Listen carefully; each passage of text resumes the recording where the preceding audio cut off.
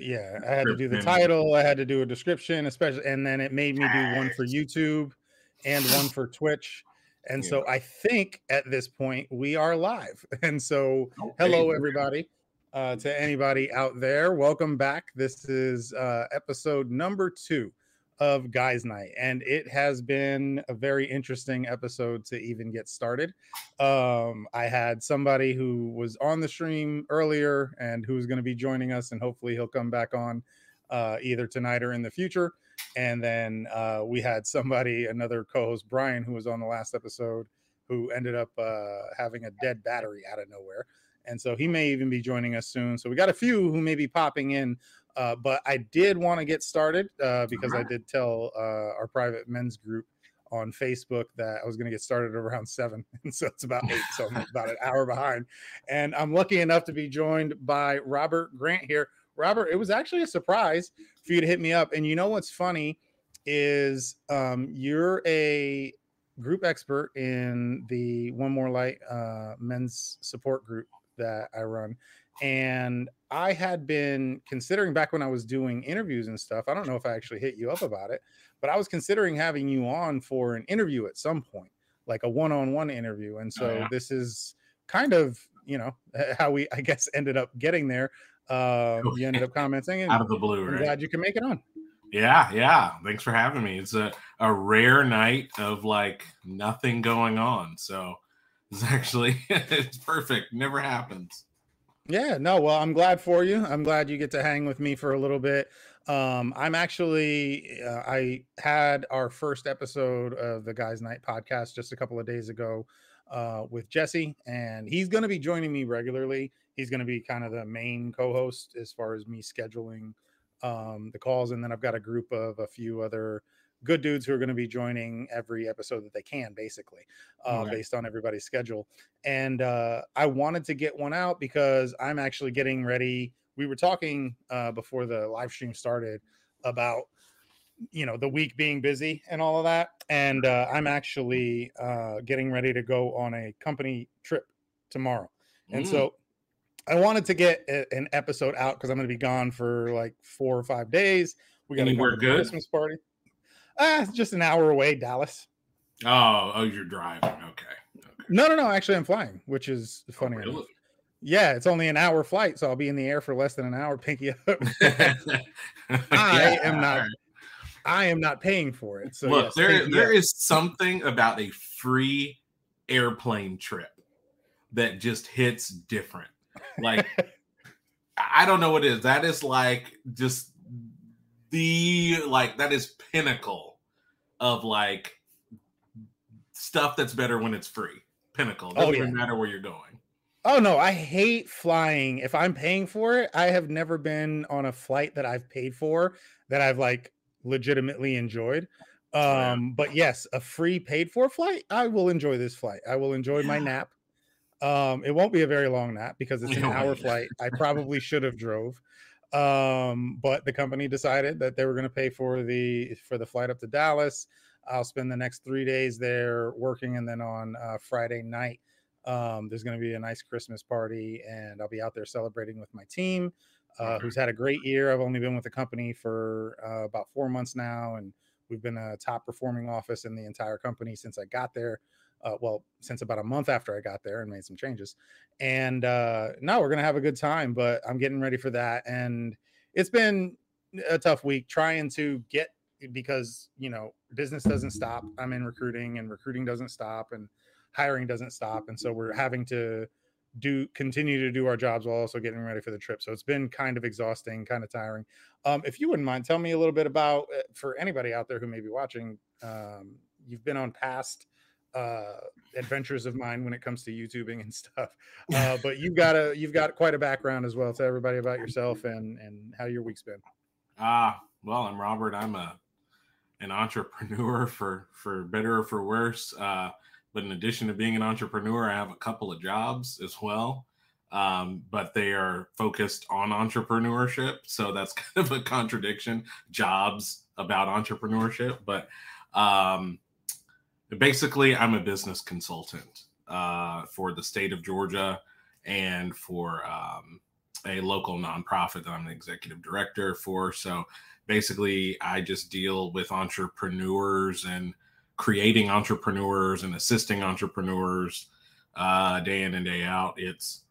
I'm a sort of a therapist, quite frankly. Like a lot of the conversations that I have with clients sound more like a therapy session than business coaching at times. But that kind of summarizes sort of who I am professionally. I guess, in addition to that, like I said, I'm an entrepreneur. So I actually have a greeting card business called Print Your Sheet. And it's the Christmas season. So as you can imagine, the holidays are kind of go time.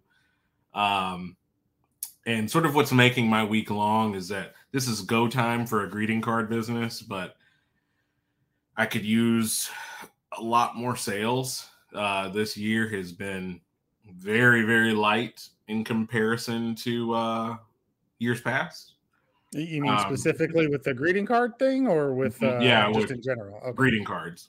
Because I mean, you've got so many things going on. I'm wondering if it was one aspect. I mean, I would say everything from a business perspective is down, but not as it's not as compartmentalized as the holidays. Like it's been on it was on a steady decline, maybe for I don't know, 2 years, give or take. But I guess it's been trending upward, but it's just still low. It's probably not for this, not for this podcast, but when people say the economy is terrible, I'm just trying to figure out exactly where that is, because what I see from the business perspective doesn't quite look that way, but different podcast altogether. Well, and going back to, kind of what we were talking about a little bit, I gave you a brief mention of it before the podcast started, was there is no topic that doesn't relate.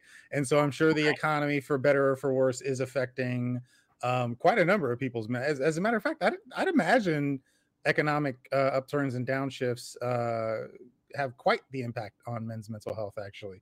For entrepreneurs out there like yourself, business owners and things like that, which I did want to point out too. I almost mentioned it before we got started with the live stream, but I wanted to go ahead and capture it while we were actually live on stream, which is that I had reached out to you about becoming an entrepreneur myself and starting my own business. And I wanted to give you a heads up that, yes, I realize I haven't actually scheduled the next call like I was supposed to. So mea culpa, or whatever, however that saying is, my bad. And it goes into kind of one of the topics that I wanted to talk about tonight was, this holiday season has been very stressful.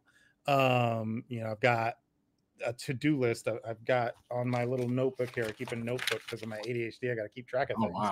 Of all my to-dos, and I rewrite it daily and transfer it over to a new page. And you've been on that list for quite some time, but haven't actually gotten to it. So my bad, I promise. Well, here's the thing. It's fine because Sierra is going to start emailing you relentlessly. Like, the only reason it hasn't happened is because holidays. And we've been slowing down. But it's funny you say you keep a notebook, because I do too, but it's electronic. Oh, that's a much nicer notebook. Yes. Well, the battery's dead right now, but that's pretty dope. I need to plug that in. But I was going to say, for anybody out there that you take a lot of notes or you write things down, a remarkable is what this is called. A remarkable. All right. I will keep that in mind, actually, because these, I've got like 5 or 6 more of these. And I was actually noticing when I tear the page out, which is kind of satisfying, I will say, when I finish off, an actual page of to-dos. Sure. But when I tear it out, like, it leaves little pieces of paper all over my carpet and stuff in front of my desk. So it's not the greatest. But yeah, anyway, I was going to talk about those holiday stressors, and you had mentioned before we even got started that, it's been a tiring few weeks, and I know that's definitely the case for me. How's it been for you? Is it the holidays in general, or just business, family? Well, okay. If we switch gears from professional to personal, the holidays are kind of, it's kind of whatever for me. Like it doesn't get like bad or anything like that. Like, you know, I know a lot of people, you know, will, you know, have, you know, things revolving around like, you know, grief and things, you know, around the holidays. Like, don't really Yep, that's me. have, yeah, don't really have any of that really going on. Hmm. Like there are, you know, certainly, you know, there are people I would rather be there at Christmas, but it's not, you know, it's not something that brings me down during the holidays. Like I know it can happen with a lot of people, but Hmm. I think it's more that in my line of work towards the end of the year, we're scrambling to wrap things up before January 1st. Because we're trying to squeeze a lot of things in business before January 1st. So I just get busy, busy, busy, busy, and then it all drops off the end. So I guess the only thing that keeps me kind of sane is knowing that it's all going to stop here in a couple of weeks and I'll get a few weeks to breathe. So, you know, knowing you're going to have a chance to rest definitely makes the escalation of the work easier, I think. Yeah. And so you did bring up something that I was going to bring up when it comes to, you know, some of the, and I'm glad it's not something that you face, but I know in the men's group, I've talked about the Facebook men's group, I've talked about how the holidays can be rough for some. A lot of that is me talking about me. I know that from personal experience, just, you know, regrets about, or not regrets. What's the word that I'm looking for?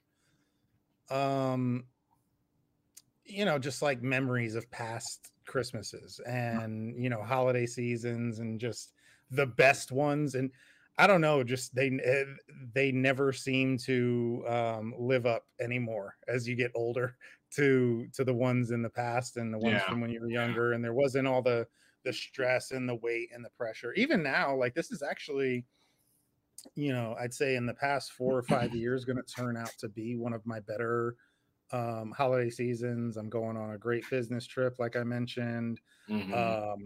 celebrating a very successful year with my team at work. Financially, I mean, I'm not killing it, as me and you have talked about privately when with your consulting. But at the same time, compared to how I was, yes, sir. Compared to how I was earlier in the year, Mm-hmm. you know, when I was unemployed, you know, around January of last year, I was unemployed, I was depressed, I was in a bad place, and then, you know, I was broke for a long time, and so I'm in a much better place. I can afford, you know, presents and things like that.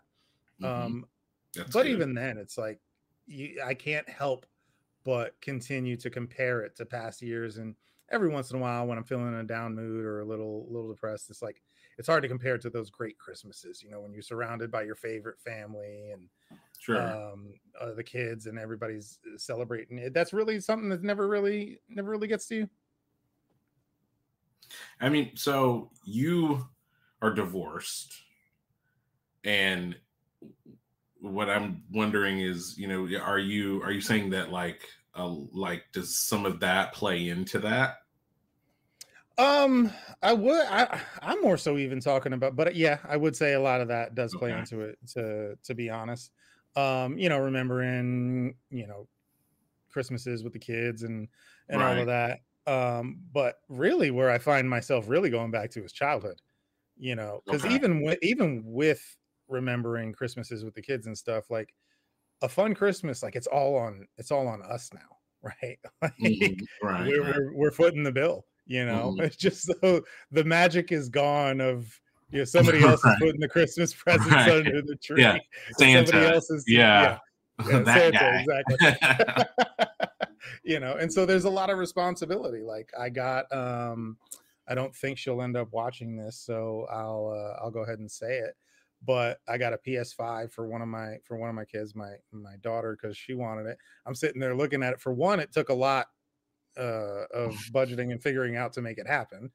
And then for two, I'm sitting there looking at the thing sitting in my closet, like, damn it, I wanted one of I those. know, right? Yeah, yeah. That's what I was wondering. Yeah. Yeah, I still don't have one. I wanted one. Yeah, I can see that. Obviously, I haven't been there just yet because my kid's only, you know, barely a year old. But Hmm. you know, he would be thrilled with an empty water bottle is actually his jam. So there's the bar isn't set very high yet, but that kind of stuff is something that I've thought about, because it's like I'm sure it's a balancing act of, you want to do something to make your kid happy, but at the same time you don't want to lose the house over it. Yeah. And then and thankfully, I mean, honestly, you're at a good age. You're at some of the more fun ages as far as Christmas goes, like where he's gonna, like you said, be more interested in a water bottle or the empty box that the present came the in box of the than the present itself.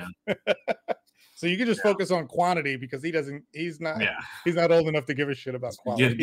Just get him a pile of stuff. Yeah, exactly. That they just want the quantity, things to open. So actually, that's close this door. Oh yeah, go for it. That's actually an interesting, kind of difference between us, and difference between me and a lot of people, in all honesty, my age, is we are on kind of two opposite ends of the spectrum. I got a 22-year-old son now. He'll be in January. And so I've had 20 years of that, and now you're just getting started. So is this his first Christmas or what? Well, I mean, he was in existence last Christmas, but he was actually, no, he was home from the NICU, so he had just come home like a couple weeks before that. But he was So was that was that a more stressful Christmas? Is this going to be the more relaxed and fun one for you then, seeing as he was, just getting home from the NICU around Christmas last time? Not really. I mean, I honestly wouldn't say at that point it was very stressful. Because, it was okay. This is where I either get friends or enemies by some of the things I'm going to say. Okay. All right. I like it. I'm intrigued. Yeah. Buckle up. I personally didn't find the infant baby phase to really be that difficult. It was a lot of stuff to do. There was a lot going on for me and my wife. And eventually it caught up with me. It absolutely eventually caught up with me. But it took a long time. I want to say we got to almost 6 months, really. At least five-ish, before it really started catching up with me and taking a toll of the lost sleep over a long period of time. But what I'm getting at right now is that during that earliest stage, it wasn't really that bad. It was, and I think also my son is just kind of just easy. I think we got very, very lucky. Oh yeah, you just got lucky too. I mean, yeah, I think there are some babies out there. Woo. Yeah, and he's always been a really good sleeper, which helps a lot. But results may vary, is what I'm saying. But at that time, it wasn't really adding a lot. But I think we were still, well, I'll just speak for myself. I was still trying to navigate that. This is also where I get friends or enemies, where, people, they say it was love at first sight with your kids. No, I just met this dude. Okay. I don't know you from a can of paint. Okay. We have to get to know each other here. And I'm still trying to navigate that and trying to figure out what's wrong with me. Should I just be feeling all these emotions and feelings? I even knew not to pressure myself on that, but it still was there. So that kind of thing was more, I guess, emotionally and taxing on me at that point than, the the physical. Wait, which part of it was emotionally taxing? You beating yourself up over not feeling ways that you thought you should feel? Right. Yeah. The butterflies and, meadows and all of that warm and fuzzy stuff. It's funny. Wow. I'm honestly shocked. You might be the first person I've mentioned that in passing with other people, other fathers, and I've basically made the same argument. But I've never, I think you're the first person to bring it up before I did when it comes to actually talking about that. I think And it's something that everyone feels, but we're just not like you feel like you're not allowed to admit that. well, and that's what I've always wondered about. And I brought this up. And by the way, welcome, Brian. Good to have you here. Sorry to Hi, hear about your sorry. battery. Oh, Hi, I'm that's glad all you Brian. made right. it Sorry, anyway. I'm running a little late. No, it's all good. We were all, well, besides me, we're all running behind. So I'm glad we got it going. And so we were just talking about past Christmases, but then Robert just brought up something that I was not planning on talking about, but it's something that I've mentioned before. And I used to feel the same way as you, Robert, where I felt kind of weird about it at first, but then my experience with kids was, yeah, as a dad, like you didn't carry it for 9 months. Like you Right, didn't, like women, right. it almost makes sense that, there's that instant bond, that instant like true love Totally, and all that. And I think for totally. guys, like it is much more abstract. And I will be honest, yeah, especially when my first child was born, when my son came out, it was like, what is this little weird thing? And I was Right, only right. 17 years old at the time. You I know, had never no idea what I was doing. my facial expression when he came out was, ooh. You Yeah, know? well, for one, if you're there and you watch, like it's Yeah. fucking gross. You're It's right. horrifying. Yeah, It's horrifying. And it- my wife's was particularly bad. So it was a C-section, but I mean, she almost Oh, died. So, like, it was like going into this, like, am I going to leave this hospital less a wife? Am I going to leave out of here by myself? yeah. Like, I'm I had a oh, very similar experience, so I can feel you there. oh my God. Yeah, and I feel like the same way where I had always heard from father, and even after I had, and I've got three now, and I went through the same experience with all of them. Oh, I love them, and all these flowery shit. And I remember being real with myself, like, no, like the love was really built over time. Like, yeah, there was like this abstract kind of love, like, oh, that's my child, and it was like this abstract form of attachment, but Right. the real love and the real attachment was built by being there. Right. And what, like, the social evidence that I have to back up that I think that might be the case for most men in reality, I think so. is the fact that there's so many more absent fathers than there are absent mothers, because I do think it's easier emotionally for a man to abandon a child early on, because if they abandon that child before they form that bond, they've been there for the diaper changes, and literally I've gotten pee in my mouth, I've Invested gotten in. shit You're on, invested. yeah, I've gotten puked on. Yeah. And after all that time and investment, and then you watch the first steps and the first words and the Yeah. this and the that, then you have that investment. But I could understand, I could see why men tend to you know be 100%. absent from their children's life, because if you take off, it's like this abstract concept, like, Dude, I have to come to Texas to just buy you a drink. Like, but yes, it's not a very no, but socially acceptable thing to say. if I had a nickel for every time, like after about the 3-month mark, when I said to myself, I totally see how somebody could run away from this. Yeah, it gets fucking hard, dude. Right. Like it's hard. Like it's difficult. And it's like for me, I was just committed to it. You know what I mean? Like I knew this was gonna be a shit show. And Well, I'm that just first year, especially, that first year is just utter chaos. You're learning everything along with your spouse, and you have this tiny, just mass that all it does is shit, scream, and Yes. and demand food. Mhm. And so, yeah, and you're going with days without any real, like, reputable sleep. So yeah, I can totally get why men with less constitution would just be like, all right, I've had enough, I'm out. Yeah, if they don't have any like, I think it's really more of a cultural social push that Yeah. men have to kind of stay involved early on. And if you don't have that, your dad was absent, your dad took off.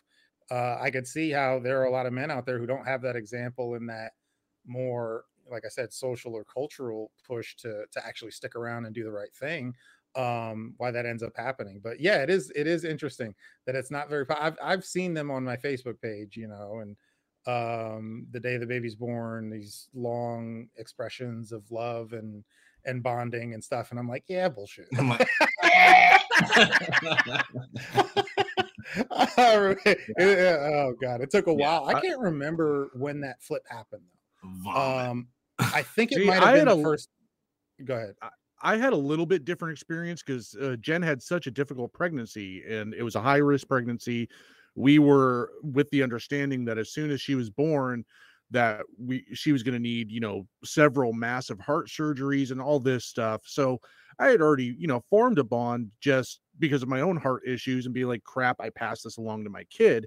So there was already a bond there. And then she came out and they were like, oh, she's probably not even going to cry when she comes out. Bullshit. Comes out wailing, rattling jars on the shelf. So right then it was like, okay, definitely my kid, a stubborn asshole. I think we're gonna get along. I love it.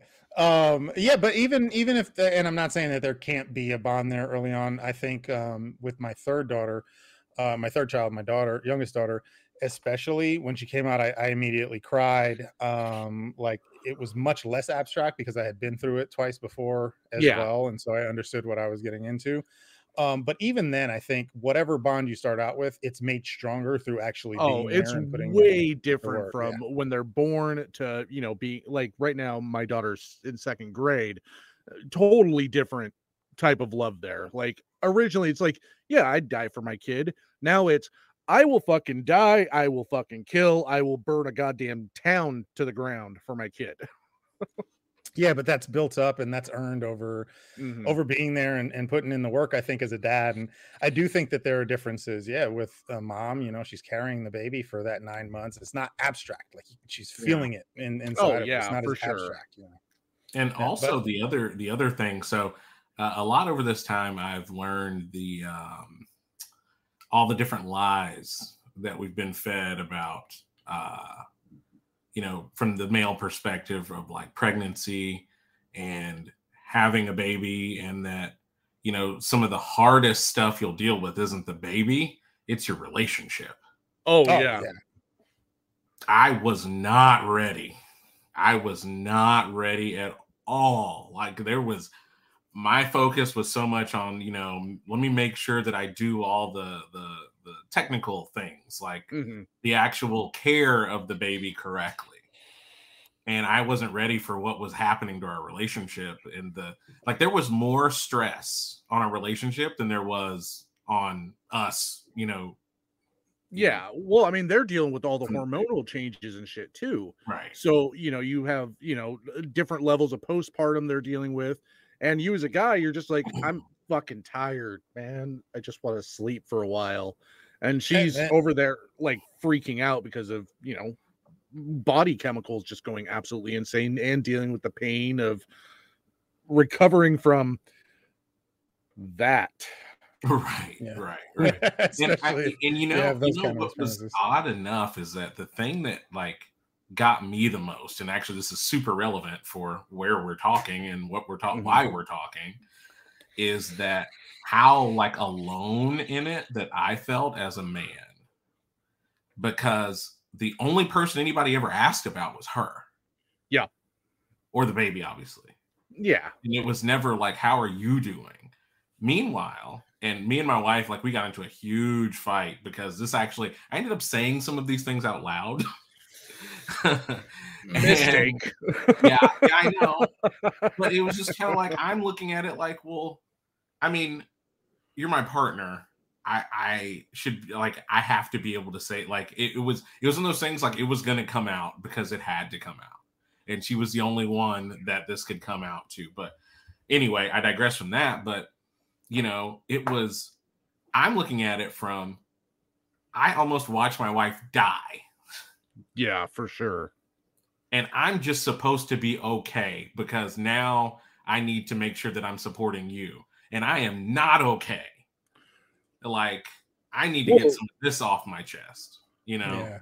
Well, that's just, unfortunately, the perception of men is we're supposed to just be in the lobby having the cigar during all that. Right. And then afterwards, just be like, yep, everything's fine. Oh, the missus is doing great. My bundle of joy is fantastic. Yeah. And it's like, Well, dude, that's not modern life anymore. All right. yeah, and I mean for women, thankfully they need it. I'm not saying this is a bad thing, but there's also, you know, mommy groups and all these things that are designed to give that support. But I do think that, yeah, at least in the past, you know, it's been like, all right, as far as the guy, it's like, or the dad, it's like, well, you're the fact that you're even around is a surprise. So Oh, well, good yeah. luck. Unfortunately. Yeah, good luck, and you'll figure it out. And I mean, that's where we're trying to kind of make a change, right? Is providing those support groups. I mean, men, it's on us to do it, though, right? Like we Oh, can yeah. complain about it, but it's also on us to do it, to provide those places. But I doubt that most men join a group of like fellow dads, like, hey, I need advice on what to do and how to get through these times. But the Well, fun that goes away. You're dealing with you the baby, you know. you do join a group of fellow dads, and it's never talk about the actual emotions behind it or the actual struggles of being a parent. It's a bunch of dads talking about, oh, is it Miller Lite or Bush Light? You know, is better. Oh, what kind of car did you build? And it's like, yeah, I mean, that's great. You know, let's have conversations like that, break some of the tension, have a place to blow off steam. But it'd also be nice to talk about, you know, that deep pit in my heart I'm feeling and getting numb again and worried that I'm not actually going to be able to bond with this little bundle of joy living in my house that's screaming so loud that the windows are rattling. Yeah. I No, I think joined my kids. You joined a group? I joined a couple, and Oh, nice. I wish it was what you were saying, Brian. Oh no. Was it What the was it? men's right activist shit? It was no, okay. So part of the issue with the ones that I found in general is Mhm. that it was mostly like Gen Z. I'm 37, just for reference. Yeah, same age here. Or How old are you, John? 38. Oh Jesus, I'm 38. God. How old are you, John? Also 38. So yeah, Okay, we're all okay, so we're all in the that same age. Okay, same area. Yeah. so you know, I mean, I'm not that old, but I'm older than a lot of them, and my parents are older than most people my age. Because my parents are like 72. Like my mom is 72. I'm right there So, with you. so my parents are boomers. So I am a product of boomers. All right. And they are Elder just millennial with boomer parents. It makes for a fun combination, doesn't it? oh yeah. It gives you an interesting combination of moral codes, but I just found you know this group of Gen Z. God, I'm so worried for our incoming generation.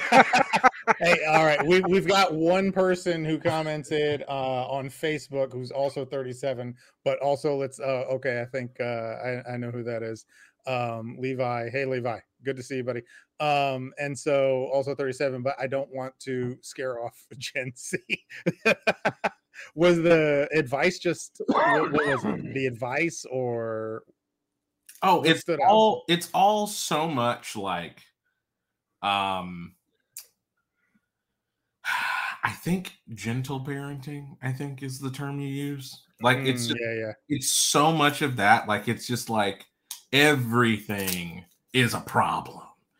Any kind of like anything that could put your child in any form of discomfort or any kind of emotional stress, like correcting them in the most simple ways. You know, we have to talk this through. Well, that's not how that worked with me. We're like, no, we're not going to talk anything through. You're going to do, I know what it was. I almost got kicked out of a group because it was basically a discussion about like telling a kid to do something because I said so. And no, that's fascist, man. You can't be doing that. That's right, that's authoritarian, and that's going to destroy their sense of self. You know, they you would have thought that I was quoting Adolf Hitler. Okay?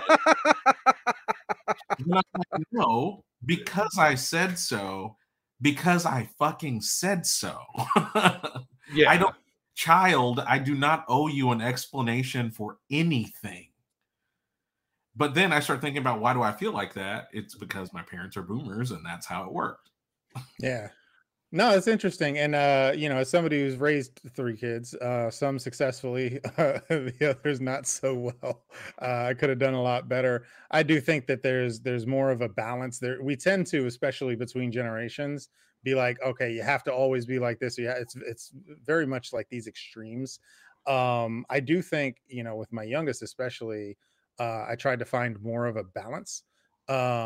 And so, yeah, I mean, there are times where, you know what, I don't have time to sit here. I'm trying to stop you from running into a road and getting hit by a freaking Yeah. car.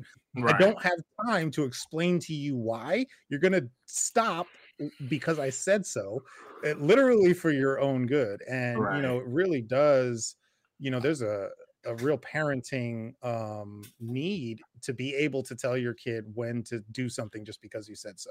Like, no, I don't have to explain to you why you're actively reaching towards this dangerous thing needs to stop. Right. But then at the same time, you know, I do think that there are maybe with more boomer generation ideals, this like almost apprehension or aversion to explaining yourself at all. And it's like, you know, sometimes kids, like with my youngest daughter, when I explain things to her, like I can see the respect forming between us when I acknowledge that she understands certain Hey things. guys, I'll be right And I back. said, 2 seconds. yeah, Okay. no worries. When I acknowledge that she understands certain things and I speak to her more Yeah. on, eye to eye level, I feel like that also has a lot of benefits too, but it really is situational and more dependent. I don't know what your thoughts are. Well, I think it like especially with the boomer parent thing, I think that also comes down to the stigmatization of especially once again guys having that emotional bond with their kids.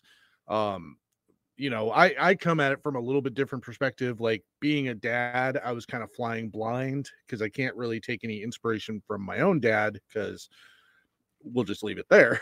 But I had to kind of look to outside sources and be like, okay, what's going to work? What can I implement? What tools can I use to not completely ruin this child and make it a fully functional adult? So I kind of go with the do what I say right now. I'll sit and talk to you and explain it in a couple minutes. Just do what I say right now. In a couple minutes, we'll sit down. I'll explain why you shouldn't lick the stove. Okay. I literally have, dude. I've saved my youngest daughter from literally trying to jump into a hot 400-degree oven. Ooh, And yeah. yes, I definitely didn't stop to exexplain anything, but No, I do No, no. want I to You just can point came only out, back in on tried to jump in a 400-degree oven. yes, Um, I had one of my children do that. I had another one decide that they were gonna football dive off the top of the stairs, and I had to go get. Yeah, I've had some crazy that experiences, and you will that was be me as a kid, experiencing a and that's lot. why my neck is jacked. Yeah, get ready, Robert. You ain't seen shit yet. okay. Levi did actually share as well because I said so was how he was raised. It's the worst. It can be the worst. Yeah, if if that goes too far and that's all it ever is because I said so. I think that's how you end up with those very rebellious kids. Mhm. In particular, I know that I had some friends like that, and everything from their parents were because I said so, and it was like okay, the kid learned to say okay and then just go do more dumb shit behind their back. Yeah. Well, Yeah. it wasn't I won't do it. It was I'll make sure I don't get caught was Mhm. the path those Well, kids you're went down. you're eliminating that bond of trust between parent and kid too when you don't bother to explain anything to them and you just go, "Yeah, you're going to do what I say." No questions asked. You don't get a choice in this matter. I mean, for certain things, yeah, getting in an oven, you shouldn't have to ask. I mean, instinct should have taken over, but Uh, Yeah. uh, I really I've been wondering where I'm gonna actually fall on that spectrum. Um because how old's yours? oh, he like not just even turned one yet. one. Like he Oh just my turned one. gosh. Yeah. Oh boy, you have a journey ahead of you, my Oh friend. boy. Especially But with a hey, little boy. I helped raise 2 nephews and whoo, doggy. yeah, oh no, boys are absolutely harder. Like I think women might say the opposite, but for me, yeah, no, my son was hard headed, literally. Like he bounced his head off so many things. The girls were so much easier, so much more fun. But I well, the boys can be fun, but yeah, you've got a lot of bruises and bumped heads in your future, most likely. I did want to get back to, we were talking about holiday stressors, obviously. Oh, there was a topic. There was. I do think that that's an important one, though, so I did want to go ahead and talk about that a bit. But Brian, you jumped in right when we were talking about the holiday stressors, and so I was talking about work. Well, me and Robert were really talking about work. I was talking about you know, memories of past Christmases and remembering when they used to be more fun and less stress and you know, effort going into them, just kind of enjoying. What about you, buddy? Is there anything, you know, that you've kind of You been know, dealing with? every holiday, like it's kind of its own new, not saying it's bad, but its own new fresh hell. You know, you find just memories from years past kind of pile up, especially around the holidays. Like I tend to get real nostalgic and start thinking about, you know, well, shit, I've lost this person, this person, this person. The last couple of years, I've lost two friends, to one of them to cancer just here recently. So, you know, all that stuff starts piling up, and you're like, damn, I remember when Christmas used to be, holy crap, it's Christmas Eve morning, I get to get my stockings. Now it's like, well, shit, I just dropped $200 on a car battery, and half the Christmas lights I hung on the roof didn't even turn on. Awesome. Yeah. So, Is there any advice you guys would have for anybody out there who may be kind of experiencing that through the holidays? I would say try. Like, I know it sounds dumb, but just try to find some holiday activity you can participate in. Me, Jen, and Stella sat down Saturday, or the last couple Saturdays, and we've painted ornaments. Like, we just went and bought a big thing of clear plastic ornaments, got out the paint, and just made our own ornaments for the tree, you know, with Christmas Yeah. music playing in the background. So you had that family bonding, you had the holiday atmosphere going, and it helps a little bit, you know. What about you, Robert? You know, I know it's not a problem you've suffered with. Yeah, Yet. I was about to say Yeah. I don't I don't know that I really have much to add. I mean, I would definitely, I totally agree with the, you know, have like that like activity or that something that you do that, you know, becomes like a tradition. That's definitely, my wife is the make traditions person, so I'm sure she's got something up her sleeve for us. But um, yeah, I mean, for better or for worse, the holidays doesn't really do that to me. Yeah. Other times of the year do, but not so much that. Yeah. Um, and you know, some of the things that I hear from some people that, you know, that the holidays is like a really bad time of year. You know, it's really, my heart breaks. Like, I mean, for regardless of the time of year, I mean, just that you have to, that you just carry some stuff that's just brought out by what's designed to be a happy time, and that, you know, those things I stop think you that from being able to experience that, the happy, the positive. I think that tends to be part of the problem too, is there's so much expectation to be happy this time of year. You know, the cliche of everyone's merry and bright, but you know, like, I mean, shit, just remember 2020 when you really couldn't even see anybody without risk of contracting COVID or whatever it was. And then it's just, yeah, I don't know where I was going with that. I think it's just the expectation kind of just adds that extra layer of, and I don't think it's just an outside I think that's fair. expectation. It's internal and external. Like it's yeah, from, you know, there's the expectation externally and socially to, like, you know, this is the greatest time of year, or it's the best time of year. You know, when you go to work and you see your coworkers and stuff, and everybody's trying to be in a good mood, and you're not. There's definitely that external pressure, but then there's also an internal pressure. Like, why, you know I've spent some holidays miserable, and not only was I then miserable about whatever it was I was miserable about, I was then miserable at the fact I was miserable. Like, I should be happy, and now I'm beating myself up that I'm not happy and I'm not in a good mood. Yeah. Brian, when it comes to advice, I think, and Robert, actually, you backed him up on what I think would be my advice as well.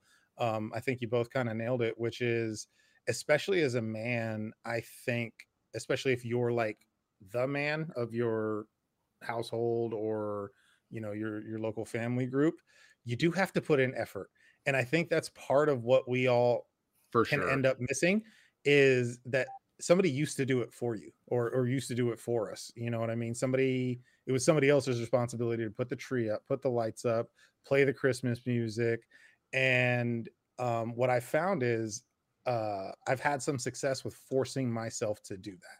Like, even on the tougher years that I had in the past couple of years, I found that if I put the tree up, I decorated, and I played some of the music and stuff, I could put myself in a better headspace. But I've also, especially, right after my divorce about 5 years ago, I sat in a empty 1 bedroom apartment with no decorations, and I wasn't in the holiday spirit. And now looking back, it's like, well, of course I freaking wasn't. Like, I had no decorations up. I was sitting in this crummy apartment watching, horror movies or some other nonsense. And of course I didn't get in the spirit. So I do think that, if you want to get into the spirit, it does help to actually take that step of doing it for yourself. If nobody else is going to do it for you, you put the lights up, you put the tree up, you put some music on. I'm not gonna lie, I do like the horror movie aspect of that, but the rest of it does sound like a bummer. Well, at least it could have been like some Christmas themed horror movies. I did have a buddy of mine who made a Black video Santa's on a great one, by the way. YouTube the other day. There was apparently, you guys remember Jack Frost? Oh yeah, Yeah. So the apparently he Jack made Frost a horror YouTube movie. video. Yeah. Well, there were two that apparently came out back to back. There was one with Michael Keaton, and it was like this family friendly Yeah. Jack Frost. And then the next year, apparently there was a horror movie version where it's like a serial killer It's so who good. becomes a snowman. I mean, it's fucking terrible, but it's so good. Here's the thing. One of my guilty pleasures, though, like, okay, I mean, I guess the general holidays time kind of is when I'm sitting here thinking about it, and it's kind of my favorite time of the year. Mhm. Like, even though work is batshit crazy during that time of year, like, I mean, okay, it begins with Thanksgiving, right? That is the Super Bowl. Which I prefer. I think Thanksgiving is better than Christmas. As an adult, I will say. It's like Thanksgiving is Christmas without all the bullshit of having to buy a bunch of presents. Sure. Yeah, I'm a Halloween boy, so I don't know how much I can contribute to that. I do not care about Halloween. Heresy. I don't like, and I know some people like that is their Super Bowl. That's Bowl. my jam. That's I mean, John can attest with my content, my whole persona. I mean, it makes sense. The dude has a whole YouTube channel dedicated to horror weird. Okay. Look, I love it. I love it for you. I genuinely do. But it's like, but anyway, my guilty pleasure are Christmas movies, particularly the really cheesy Hallmark ones. Like, they're terrible. It's the same story over and over again. Wait, are you talking about like the romance? Like, when you say like love rom-coms, I absolutely love rom-coms. So you can't tell me nothing about a rom-com. So you like the high-powered guy goes back to his hometown and meets the girl next door, and they fall in love. The whole deal. And with the Christmas movies, there's some villain that wants to run over the orphanage to build an apartment complex, and then he learns the value of Christmas, and blah, blah, blah, blah. Like, it's the same shit over and over again, but I am here for it. Like, I think me and my wife watch like a Hallmark movie every other day. I do too. I mean, I'll be honest. I love the holidays. I would throw Halloween in there. I think Halloween begins the holidays, and Halloween, and then it's Thanksgiving, and then you got like, it's all back to back, right? Those are the big ones. So you get to me, the holiday season begins at the end of September, and then it's holiday season until December 26th, when I have to go back to work, and then it's brutal until whenever the hell the next actual vacation day is. All right, so we've got Levi in the chat as well. He did mention claymation old Christmas flick, so I'm going to put you guys on the spot. Number one, since we are coming up on Christmas, number one Christmas movie. Santa Claus is Coming to Town, the classic claymation. Santa Claus is Coming to Town. We watch that every the year. old school one. That's like, yeah. Like Rudolph the Red-Nosed Reindeer and all those. Yeah. Me and Jen have a running joke out of that because there's a scene where it goes from the young Santa Claus to him being older, and he turns around and it's Mickey Rooney. He's just, I'm a man now, Tonta. Just the way it's done, the framing on the face, the animation on the eyes, it's absolutely bonkers insane, and I love every moment of it. It's just you came up with yours very quickly. Actually, that was you had that ready. I was actually surprised by that. What about you, Robert? Mine is Christmas Vacation. Oh, okay. Chevy Chase, classic. Yeah. I mean, granted, that's one of my favorite movies just in general. But I always watch it. Like, one of our traditions is watching Christmas Vacation on Christmas. So, interesting. For me, it would be Home Alone 2. Solid choice. Solid choice. Yeah. And I'm gonna specify Home Alone 2. I don't know. I loved when they went to New York City. It's got Donald Trump. I mean, it's got a homeless pigeon lady. And it's got everything you could want. Yes, exactly. Yeah. I can hear that movie. No, it's a great time of year. I am looking forward to it. I think this year is going to be one of the better years for me, but it's also a lot of work. So I did want to talk about that, but I do want to get into a few other things that I wanted to talk about on tonight's show. And so you're both part of our men's support group on Facebook. Yep. And as a matter of fact, Brian, you are an admin there. Thank you for what you do. And then Robert, you are actually one of our group experts. And so it's great to have you both on because you both know kind of what we're trying to do with that group. And in there recently, I had shared some polls and I wanted to get your opinions on some of the results. I thought some of the results were actually pretty interesting. And so one of the polls that I mentioned was, what are the main causes of stress and mental health issues in men? And now, without cheating, I'm curious what you two think the top result might be. It's money, right? I think it has to be. I'm not gonna spoil it yet. I'm gonna wait for Brian. Well, that's my guess. Money. Okay. All right. Repeat the question one more time. What are the main causes of stress and mental health concerns or issues in men specifically? I guess a general ability to provide. Yeah, I was going to say employment or money. All right, both interesting. I'll be honest, I wasn't expecting this one to win. And oh shit, actually, I am off base here. You actually hit the nail on the head, Robert, with your first guess, but it came from behind because it was a different answer. So, with 29% of the results, finances is number one. That must have changed since the last time I looked because it was relationship issues. That was number one on the day that I could see that as well 5 days ago. And then so they're neck and neck, like everything else. We had family obligations, social issues. Don't ask me about relationship issues. That's where I'll also make friends or enemies. Well, I mean, don't have to get specific. Well, I mean, the financial issues ties right into the relationship issues too. They've shown that one of the major factors of divorce is financial issues. So, I mean, it's kind of, half of one, or 6 of one, half a dozen of another. Well, and that's where I wouldn't have guessed relationship issues being the number one answer at first. But then when I started to think about all the other issues that were listed, we also had on there lack of emotional support available, poor regulation and self-care routine, jobs, social issues, finances. When I saw that relationship issues ended up being the number one, it made sense because all of those things just exacerbate. Really, they're all just like subcategories of what can then be relationship issues, right? I don't know if financials would be as high if you're single, if you're like a bachelor, because like whatever, so you're broke. But if you're the only one who that affects and impacts, then it's whatever, right? Yeah, I mean, if you can't afford Tostinos and you got to get the off-brand, I mean, who gives a shit? It's Yeah, still like gonna nobody's food in fighting your with you belly. about it. That's so I actually thought relationship issues being the higher answer, but no, it ended up being finances.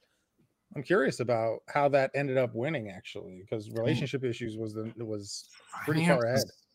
It's so important. I mean, it's it's that most critical thing you need to understand that nobody fucking understands.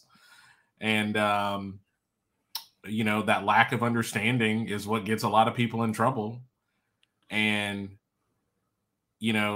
since people don't necessarily understand when I can see these issues coming out in a relationship where blame starts flying around because nobody understands it enough to even understand where they started fucking up. And then it just turns into a whole thing.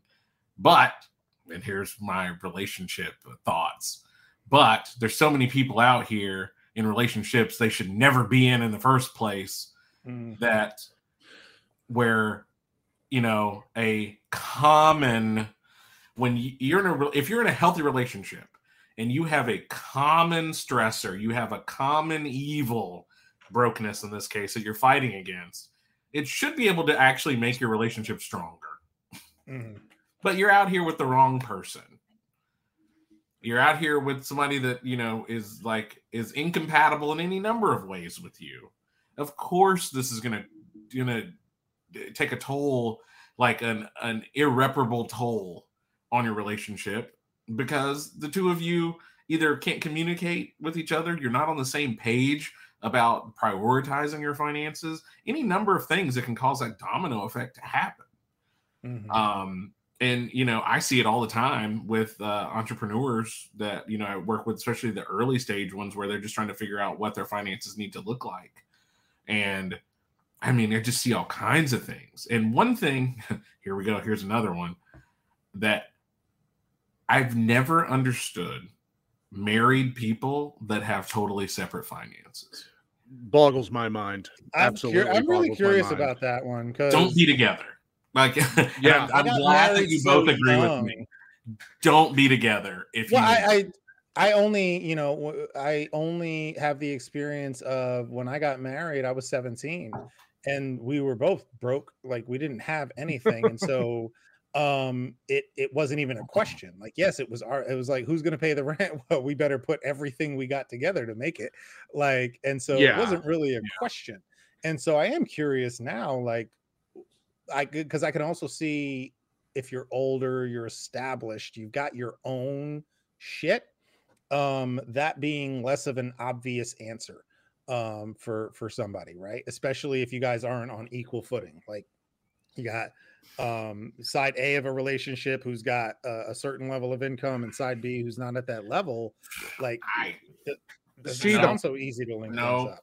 See, how I look at it is, once you get into a relationship, especially if you're going to agree to get married, share a life together, there is no equal footing issue anymore. It's y'all are on the same pedestal. Yeah, that's a very so. And if you're not willing to share finances, then how are you guys going to share anything else? I mean, money is the thing that makes the world go around, whether you want to admit to it or not. So if you're not willing to trust, your partner with your debit card, how the fuck are you going to trust him with your emotional stability or to make healthcare decisions for you? God forbid something happens. Yeah. And it's like, you can't.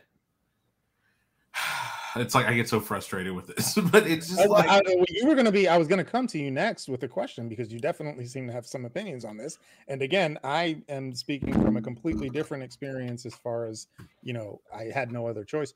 What do you see? Like, is there things that you're seeing with, in particular, couples who don't kind of make that step and putting their finances together, and that causing more issues? Well, I'll put it this way. All of the people that I personally know or I've personally known that had totally separate finances, at some point they are not together anymore. One of them is on exceptionally thin ice. I think It almost seems like you're going into it prepared to fail, right? Right. I mean, Like, we got to keep it separate just in case. It's like, right. I mean, if you it's never not very confident. right, and it's like if you never take that step to truly become one, Absolutely. you have one foot out, you have no skin in the game. Like it makes it so much easier to run away from your problems when you can separate yourself. Like me and my wife are so intertwined, like I wouldn't even know where to begin. Yeah. To separate us financially. I wouldn't know where to start. No. I'm the same way. Like me and Jen, like pretty much as soon as we got together, we opened up a joint account. I mean, probably not the smartest decision when you're just dating, but Right, yeah. again, we were in the same position that John was talking about where you got to pay rent. Yeah, you better start digging under the sofa. Hope you find the extra couple quarters to make that month's rent. Sure. I laugh because I literally have been. Yeah, I mean, I'm speaking from experience. This is anecdotal, you know. No, Yeah. that's a really interesting point, and I wonder if that plays into why relationship issues ended up being so high on the poll. I think the other thing is too, a lot of people get the relationship. A lot of people end up in and out of relationships so much because they get addicted to that feeling of getting into a relationship. That first early love feeling where you are starting to get to know somebody, you're starting to have that connection with them, not really at the point where things start fading, you know, kind of becoming more day-to-day humdrum. And then that's when the relationship fails and they move on to the next one that they could have this new love thing again with. Sure, yeah. So, yeah, you add in the financial aspect of that too, where you could just tell, oh, this isn't going to work out, but I'm going to hang out for a while. You know, it's like you were saying, Robert, if you're not with the right person, things are going to go pear-shaped real quick. Yeah. And buckle up again.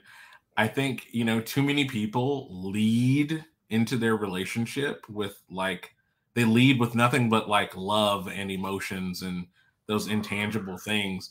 And luckily, me and my wife are both like, is this person a good partner? Mm-hmm.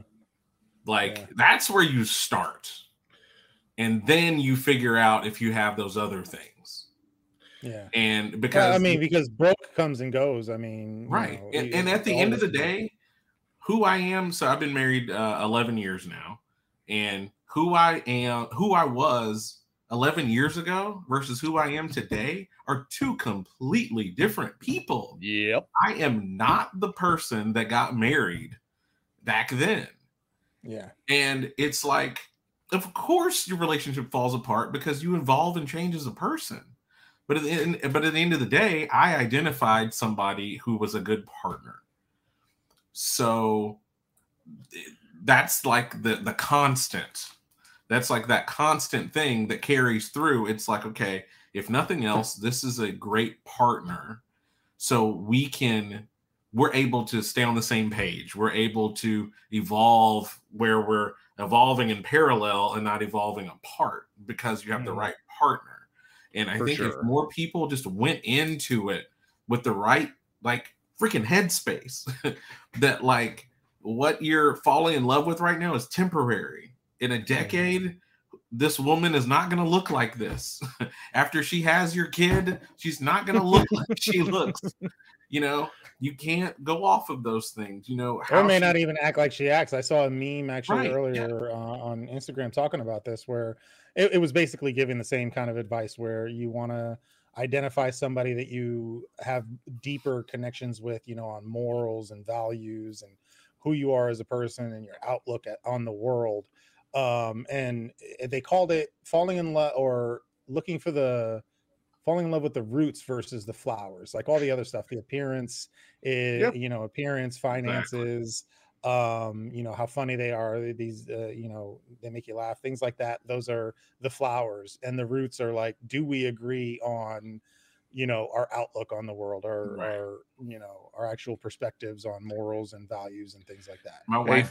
don't go knocking funny. That's all I got, man. All right. But that's the other part that the meme said, that there's nothing wrong with the flowers. Like, the flowers are great. Like, No, I know what you everybody mean. loves the pretty flowers, but you can't base a deep relationship on just the flowers. You have to look at the roots. And I will admit, even when I was dating, I remember like not talking politics or deeper issues like that, purposefully avoiding those topics, because I knew that it was probably going to lead, if that person wasn't a match, it was probably going to lead to immediate, like, oh nope, we're not a fit, and walk away.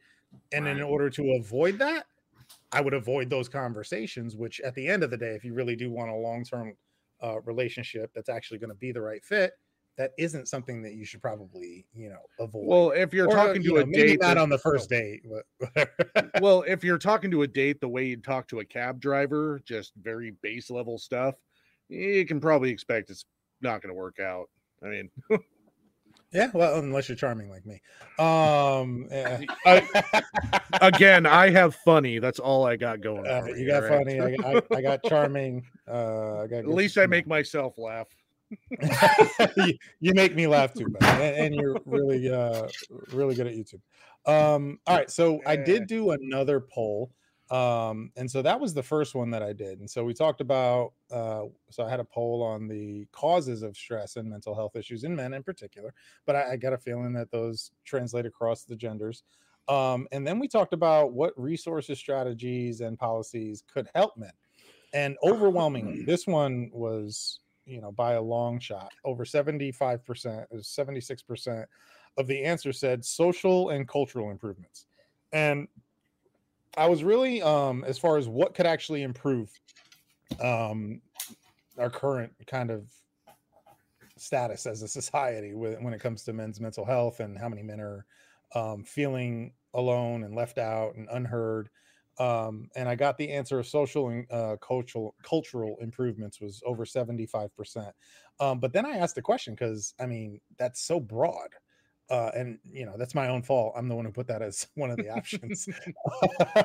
And so I did ask for a little bit more elaboration from some of our people. Brian, you were one of the ones who actually did answer when I asked for some elaboration. You mentioned destigmatization. God, that's a hard word to say. It is. You talked a little bit about how the idea of seeking mental health has moved and changed over the years. Talk a little bit more about what you meant by that. Well, for sure. I mean, you consider the health or the history of mental health in this, not just this country, but globally, how it used to be, if there was any serious mental issue, you'd get thrown to an asylum or a sanitarium or an institution of some sort. And all the stigma around that has always persisted, especially, the closing of asylums and people with severe mental disorders getting released back onto the street. If you said, yeah, I'm seeing a therapist, I have some mental health issues, I'm taking psychiatric drugs, people instantly thought you were, completely insane and you were at risk of hurting them or attacking them, or it was contagious in some way.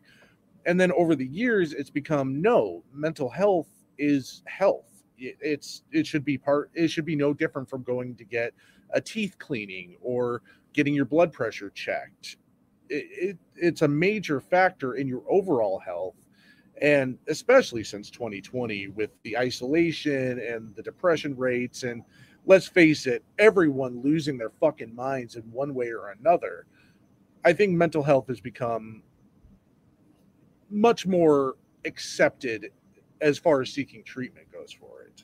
So in your perspective, then it kind of sounds like you're saying, even though we're not all the way there yet, maybe we're heading in the right direction as far as we're heading towards that destigmatization.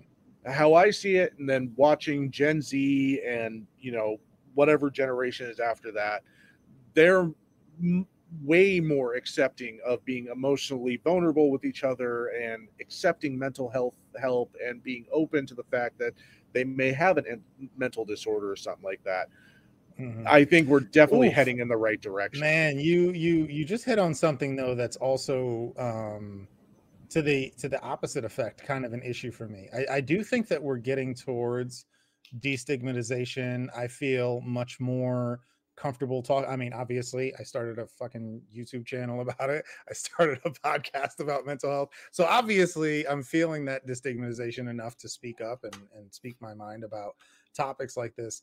I will say, especially when you mention like Gen Z, and I don't want to be old man on his porch right now, we may be going too far in that other direction in some ways, like where I do feel like I'm glad you there started that, and I okay, didn't because have you might to. be on my side, because I feel like, especially for as somebody who's suffered from legitimate mental health issues for a very long time, for most of my life, I do also feel like it's almost gone full speed in the other direction, to where people who I don't want to, I'm nobody's doctor, I don't want to call it, but I do feel like there's like this very much almost glamorizing of it, No, and what I'm gonna, I get what you're saying, and I totally do accept your to point. where it minimizes, like, and that's the part that bugs me, as Genuine somebody mental who health. really does have genuine That part. issues, where I therapy and you know, psychiatry and Oh, trust me. drugs I and think side effects and all this shit, I've, where some people I see them and they say it and it's almost I've like, got I some don't know. aggressive thoughts about that. Yeah. Well, I think it's the same way that in like the 1970s and 80s, especially into the 90s, there was an overcorrection of acceptance. You look at the gay culture from the 1950s to the 1990s, all of a sudden there's this massive overcorrection to where everything you have to be accepting. If you find it strange at all, you are a terrible person. And now it's just like, do whatever the hell you want. you know? So I think eventually, and there's always going to be the hucksters out there, people faking mental illness to get attention or sympathy or money donated to them. Unfortunately, that's the reality of the world, is people are going to exploit anything. But I would rather have a few people be more exploitative, where somebody won't end up doing something irreversible because they were too afraid to speak up and tell someone, hey, I'm feeling these dark thoughts.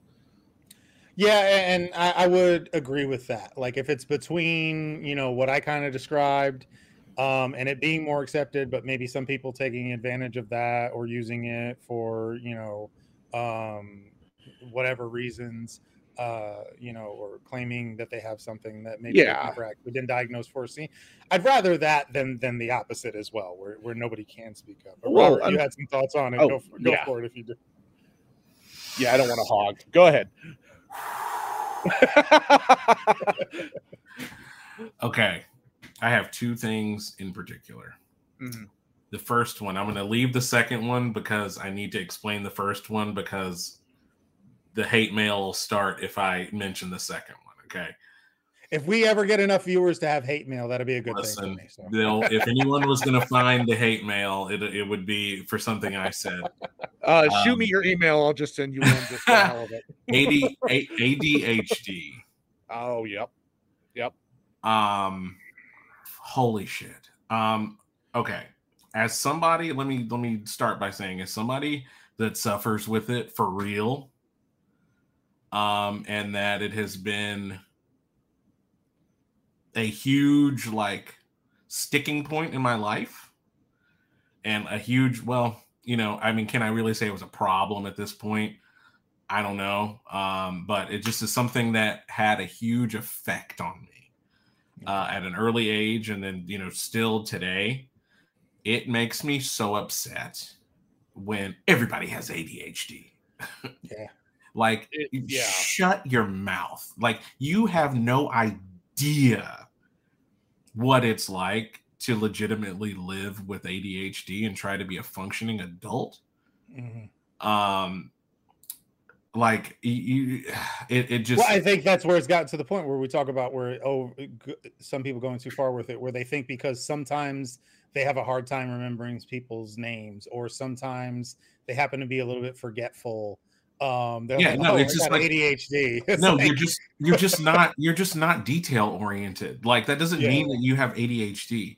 Like, ADHD is getting in your or is getting in your car and to go somewhere and forgetting where you're going when you get in your car. Like it's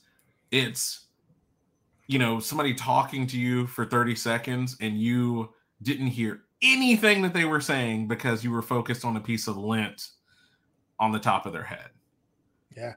And then that affecting, like, and then, in a professional setting, this happens to me, then having to decide whether to ask them to repeat what they've just said or to try to go into whatever your job or your project is, having missed what they said, and hope that it wasn't important enough that it's going to affect your work.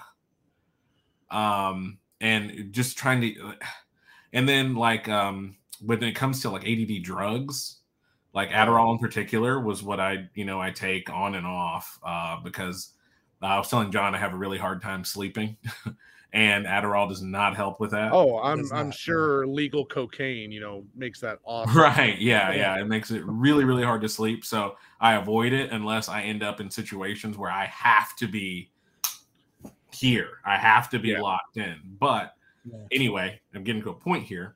What, I found is even, actually suffering from it. Number one, when I was in elementary school, ADD was looked everywhere. At like, that was short. Well, in my particular situation, it was like right over there with like short bus, like, it wasn't something that's no big deal and we're just gonna work through it. Like, it was like there's something wrong with you. It's not, hey, you just learned differently. Oh, trust me, I experienced the same thing. I'm a Ritalin kid too, man. Yeah, but for a time, I just kind of dealt with it. I mean, it led to me getting kicked out of like school, and like my test scores were always really low. I fell asleep during the SAT three times that I took it.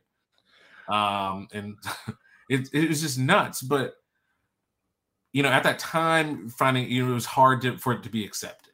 To say that it's not a big deal, like we can work through this. Now, of course, now everybody has ADD and it's not a big deal. There was something that I saw, here comes the second thing, that was so alarming to me. And it was autism being diagnosed or overdiagnosed in a similar way to ADD.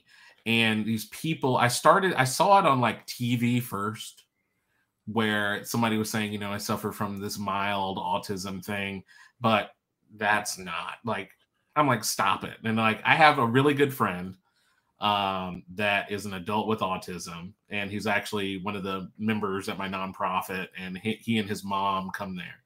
And like, he is in a totally different situation. Like, he will never be able to live on his own. He has, the communication issues and, all that. Like, when you speak to him that you're speaking to somebody that it doesn't have, that isn't the, what is, I want to make sure I'm using the right words. Neurodivergent. That isn't neurotypical. Yeah. Neurotypical. That isn't neurotypical. Like, that immediately. Yeah. And I learned so much from just being around him and all those different things. And like, when I see, the things that are difficult for him or the struggles that he has in his life, like, it upsets me so much when I see people saying, autism, this and that, because I think about him and I'm like, man, you don't know. Like, you don't know. Stop it. Yeah. And I do think, when it comes to, which is funny, I don't know if this is going to support your point or I do think it supports your point because of some of the facts that I do know about it, which is ADHD people people with ADHD tend to gravitate towards others with ADHD because we tend to also understand each other and forgive some of the social issues that can cause. Yeah. And so, to no surprise, I am also diagnosed with it. What I will also say though is I was one of those people where I wasn't for a very, very, very long time. So, but I grew up in an area and in a time, we're all around the same age, where and in my area, like, it wasn't psychiatric help and mental health wasn't a thing in general. Like if you went to see a psychiatrist or a psychologist, to my family, like, oh, no, that's, you're not crazy. That's for crazy people. Never mind Right. that, almost every single one of my family members on my father's side were, drug addicts or had some of those substance abuse problems at the time. All struggled with school. I was a ninth grade dropout with a GED, not because I wasn't intelligent. I'm actually doing a video on it right now. But back then I was exhibiting behaviors that now probably would have led to at least some testing. But back then it was just, oh, you're a troublemaker. Yep. And got thrown under the rug and swept under the rug. I wasn't, and then I went through through my mental health journey of trying to figure out something. What is wrong with me? How can I be the person that I've always wanted to be, but I can't seem to be? And eventually I did get diagnosed and I did start treatment as well. And it was life-changing for me. Like when I started, ADHD treatment, it was life-changing for me. I was able to actually get projects done on time. Like you were What talking about some of the issues that you run into. Like I remember like sitting there, I've sat there for 4 hours thinking about a task that would take me 15 minutes and like beating myself up for that whole 4 hours. Like, why don't you just fucking do it? If Yep. you would just, and then at the end of the 4 hours, I'll do it. It will take 15 minutes. And then I'll just beat myself up for the rest of the day. Like, holy shit, if I would have just done it, that would have been done. do But you no, I remember sat the there for four first hours thinking time? about doing it. Do you remember the first time that you actually took like ADHD meds? Do you remember? Yeah. Well, I remember the first time that I took it seriously because I got diagnosed when I was in the military, and that was over 10 years ago. And I remember just staying up and playing like this video game Civilization all night. And I didn't take the diagnosis very seriously. But then about 3 years ago, and then I stopped because I didn't like the way it made me feel, the stimulants. And then I stopped. And then about 3 years ago, I started again. And yeah, like I could just get things done. It was at first it was very like it's changed over time, but at first it was almost euphoric to actually be able to get something done that I wanted to get done. Like the feeling that gave me, it was indescribable, and I was like, holy shit. Maybe I found now I'm just I've gotten to a point where I'm finding more so what I think other people feel like to be normal. I remember the first time vividly, Yeah. and it was, and literally, it's really stupid, but I literally cried. Hmm. Hey, nothing wrong with that, man. Because it was like for once all of the static went away, and it was like I was in control of my thoughts and my brain for the very first time. And it was, I want to say I was about 15 or 16, somewhere in there. And it was like, it's that bad with me, where I just literally, like, it's just everything is just a big fuzz. But that first time, it was It's like, also no surprise that you're creative. I mean, I've done some, a little bit of looking into some of the for one, we tend to be attracted to each other because we understand, how each other operates, and we're more forgiving of certain things. Even in relationships, I've met and had relationships, even my current relationship, where there's a lot of those same signs, but things that would annoy somebody else, I tend to understand, and vice versa, because I know what it's like to get lost in the middle of a sentence. And even when I'm speaking, it can be annoying even when you have it, when somebody else does it, but at least I can understand it. But getting back to what we were talking about when it comes to the destigmatization, that's what started this whole thing, is I feel you on, now that I'm legitimately, like, I have to go to a psychiatrist every month. I have tried multiple medications and things, and I feel like there's a almost where it's become less of a serious as far as how people perceive it, less of a serious condition because of how many people claim, even though they may not actually be, for one, diagnosed, or for two, taking any kind of treatment or medication. There are also options out there now. Levi, in the chat, he did share that Stratera is something that's out there. There are non-stimulant options. I'm actually probably going to be trying one for myself soon. Wasn't expecting to share that tonight, but I am probably going to be trying one for myself soon. I have tried Stratera. I didn't have luck on it. The non-stimulants, from what I've looked into, they can be effective, but they are not as effective, or at least they're not perceived to be as effective. See, I'll tell you the best, like, as probably controversial as this is going to sound, the best therapeutic I found for dealing with the absolute chaos of, you know, mind racing and circular thoughts, all that, has been THC. And that's why I did it quite a bit when I was younger. But unfortunately, you get older, your tolerance goes down, you have more responsibilities, you can't really smoke a joint and then go drive, you know, a truck filled with 5 or 50,000 pounds of chemicals. So yeah, no, it's tough to deal with. And I do know that you're not the first person that I know has talked about marijuana and THC. I know people very close to me who deal with it, and it helps them. Unfortunately, it never worked for me. But yeah, when I started medication and stimulants, Adderall specifically really helped me as well. It's the only reason I ever was able to accomplish things. I got my bachelor's degree. I was in college trying to get that thing for 10 fucking years. That's not a joke. That's not a joke. I started in 2011. I didn't finish that fucking thing until last December is when I graduated. And I was in pretty much active for the entire goddamn time. I was working towards my bachelor's, and I got to an SQL coding class, and trying to remember all the different, you know, numerators for SQL coding. It's just, okay, you know what? This isn't going to happen. I can't work in an office anyway. I'm going to go find something else to do.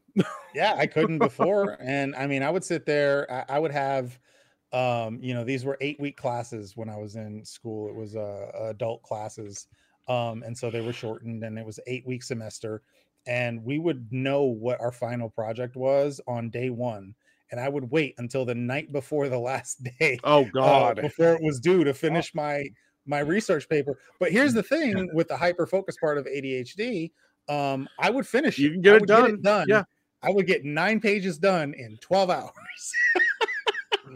And I was supposed to be working on it the entire semester, but I would get it done. Robert, it's funny you mentioned you know, being younger and how it presents. One of the things that always threw me off, and why I actually didn't take the diagnosis very seriously, was that hyperactivity part. Like, I didn't understand that until only in the last few years, because I was what I now have heard described as a space cadet, where I wasn't hyperactive and bouncing off the walls. And so back when, you know, in the early 90s and stuff, and late 90s, if you heard ADHD, for me, it always triggered this stereotype of like a kid who can't stop talking and is bouncing off the walls constantly. I was not that. And so I never even considered that it was possible. But what I realized was the hyperactivity for me was going on up here. I was exhausted. It's your brain. Yeah, it was my brain going a million miles an hour. Yeah, you're internalizing all the. Yeah. I'm still lost my train of thought. Yeah. See, there you go. Yeah. Anyway, that was an interesting. Yeah, I end a lot of sentences with "I was going somewhere with that." I like it. It's a lot better than just not ending the sentence. At least you all right, guys, to end the sentence. All right, I got to get going though. I got to get the little one tucked in. So all right, buddy, it was good seeing you. We're gonna finish up here in just a minute, anyway. All right. Appreciate y'all have a good night for a little bit. You could. All right. See you next time, bud. Levi did mention he has a dishwasher to unload and reload. He's been putting it off all day. So more examples of what it can be like. And so, yeah, with the social cultural issues, I know Brian, that was his mention. We did have Jesse. And we haven't even talked about the issues that come along with being Black and talking about. Is that so? Interesting enough, I don't have a lot of my family that I have to deal with or talk to about this kind of stuff because I'm so far from home and my family that I grew up with. Is that something that has been an issue that you've noticed, particularly in the Black community? Is it less accepted? Oh, 100%. Yeah. Mental health is a white problem. Like that's it's gotten a lot better, I'd say, but it's still, you know, if I talk to my parents, like I just don't discuss this with my parents. Like I just feel like I get a big eye roll. You know, ain't nothing wrong with that baby.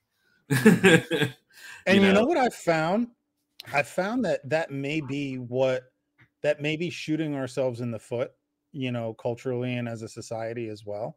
Because I was talking with somebody close to me just the other day about it, and you know, those white families, those rich families in the nicer neighborhoods, they're getting their kids treatment. Like they're Yeah. going to the doctor, and then guess what? Their kids who also have these conditions then go on to graduate from college, own their own businesses, and do all this.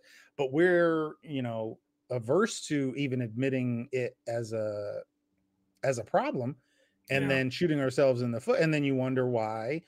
I saw a study. I can't remember the numbers, but like how many prison population has things like ADHD, you know, clinical depression, things like that, where if they were actually treated, they may not have ever ended up where they ended up. They may have ended up as business owners or yeah, because I mean, you got to think about, you know, what the spectrum of the environment that you can be talking about, just when you're talking about like from the socioeconomic perspective. You know, a kid getting in trouble in the suburb, I'm talking about a black kid in particular, black kid getting in trouble in the suburbs for doing something that's ultimately a product of their ADHD versus a kid in the projects getting in trouble for something that was ultimately triggered by ADHD can have very, very different consequences. Yeah. You know, for me, I would get bored and take apart appliances. A kid in the projects might get bored and do something that gets him arrested. You know I mean? I'm lucky. I didn't end up worse off. I would get bored and go throw rocks at windows in abandoned buildings because I like to hear the crashing sound. Exactly. It's something like that. And like, you know, this kid, you know, you use that example, you know, let's say they get picked up on something minor like that, but just moving so close or adjacent to the system, you know, can change the course of their life forever. Yeah. I'm only, you know, I only ended up here in front of you today because for a lot of things I just didn't get caught. Thankfully, I was blessed not to get caught.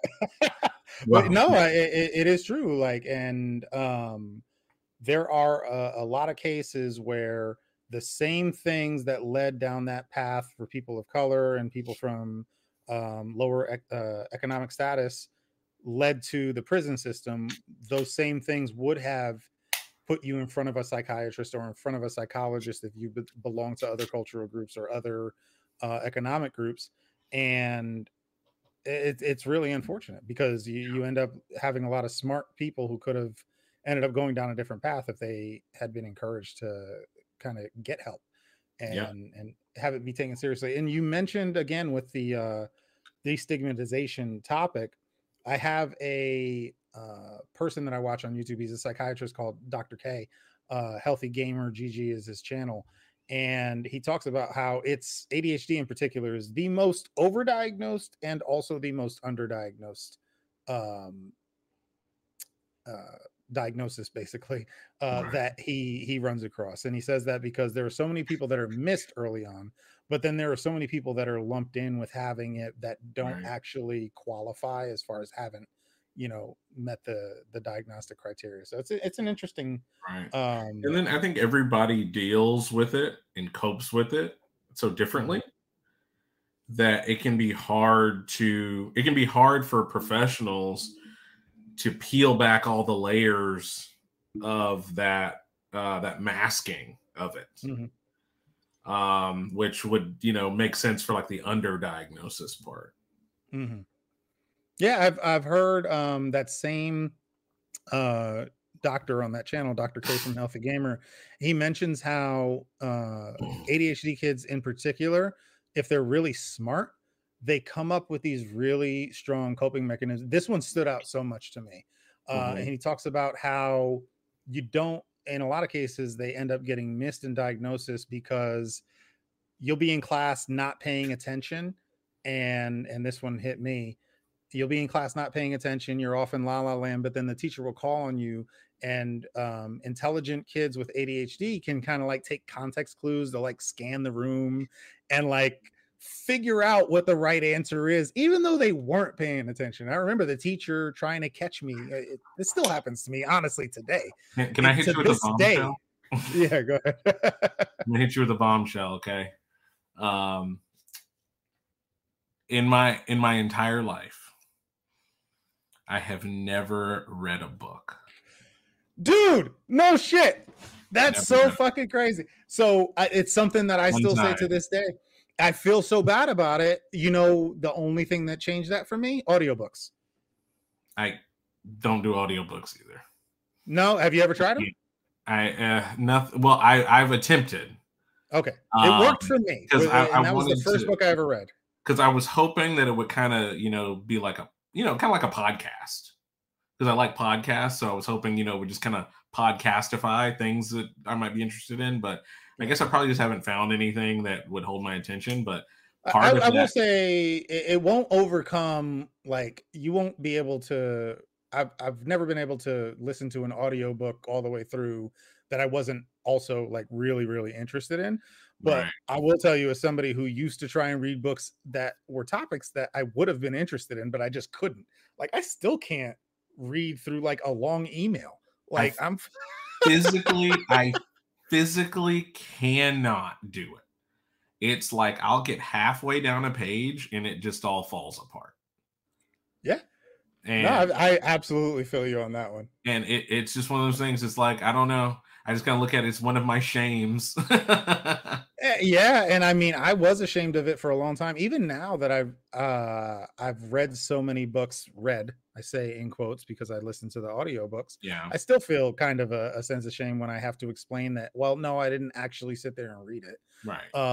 But I can, you know, go on a treadmill walk or be cleaning the house or some shit and listen to an audiobook. And even then, I'll be honest, I probably do miss a lot of it, but I get the key points. But here's the thing. I made it through elementary, high school, and a bachelor's degree, having never read a book.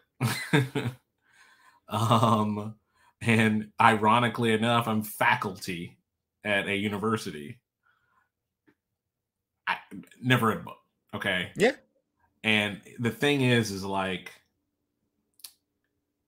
you said, like sort of the context clues. And, you know, for me, it was more of, I've always been very good at, like, I'm exceptionally, almost to an annoying extent, detail oriented.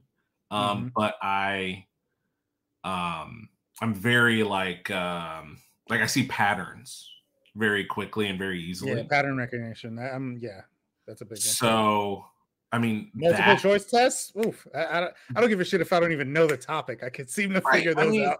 Yeah, I mean, I could pass a test just based on the statistical, you know, whatever of getting the answers right. But, you know, I made it through college just examining patterns. And, you know, when it comes to, like, you know, computers and some of the stuff that I did with robotics, you know, learning programming languages was pretty easy. I couldn't read the textbook, but if you showed it to me, I would pick up on the concepts really quickly. And, you know, that's one of those things that, you know, had it been more accepted when I was a kid, you know, I might have had an easier time in school. Well, yeah, you wonder how far you could have gone. I mean, that was me. Yeah. I mean, yeah, I've only really feel like I've unlocked a lot of my potential in the last fucking 3 years. Like, what would my SAT score really be if I'd stayed awake through it? Yeah. If I had actually been able to focus, if I had actually had support and help, and now I try to give that to my kids, you know, especially my daughter, because I think she suffers from a lot of the same issues. I think they may even be more present in her. So it's an interesting. I was not, you know, expecting that. I don't think we've ever talked about that.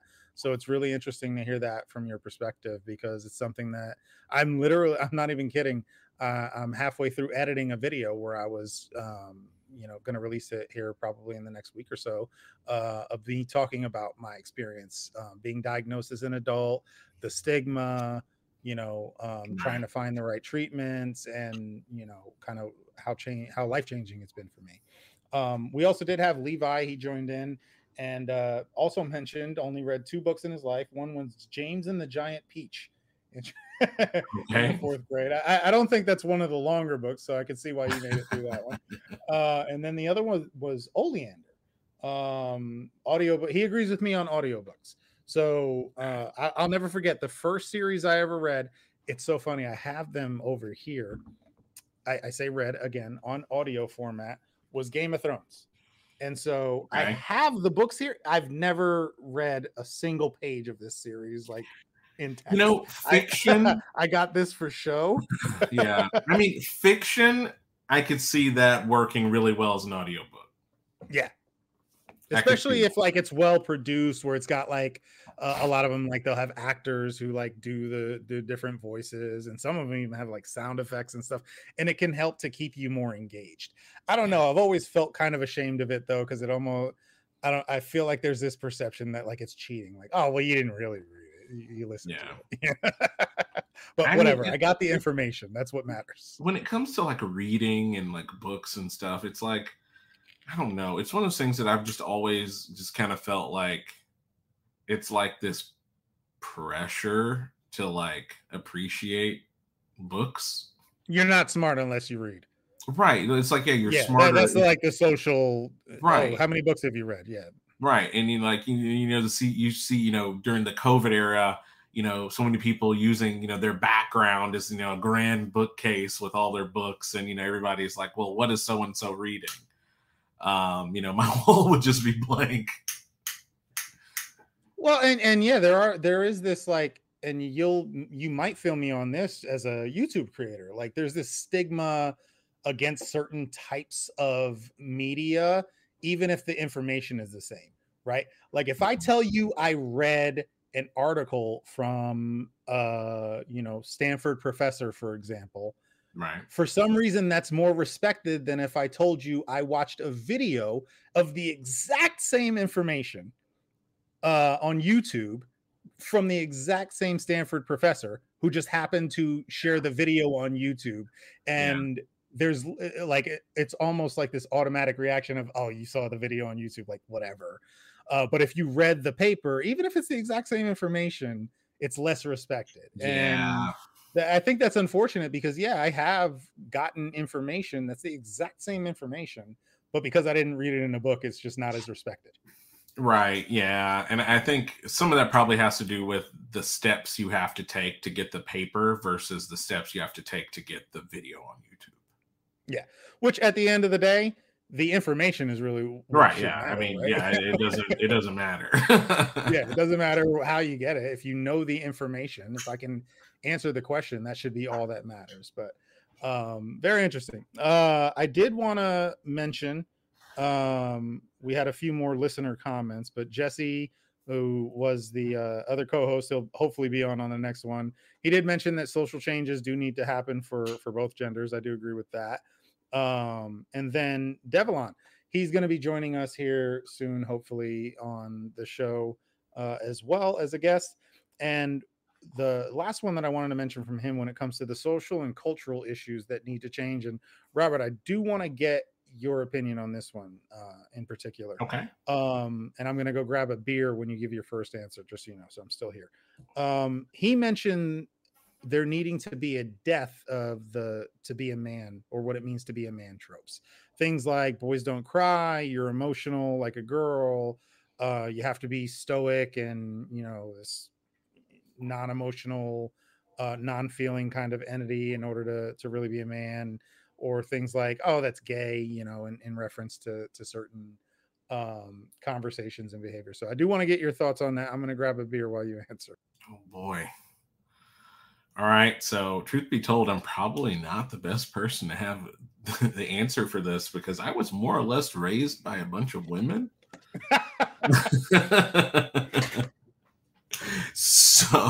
So not things that you've had to deal with, basically? I would say that I probably didn't have that same pressure looming over me to, be a man, masculinity, meat. Like I never really felt that. With that said, I think there is certainly a lot of social pressure for a man to behave in a certain way. And I think one of those things that probably the thing that I personally deal with the most, and I find myself having to like actively handle it or actively speak on it, is that I don't care for sports. Like I don't do sports at all. Right there with you.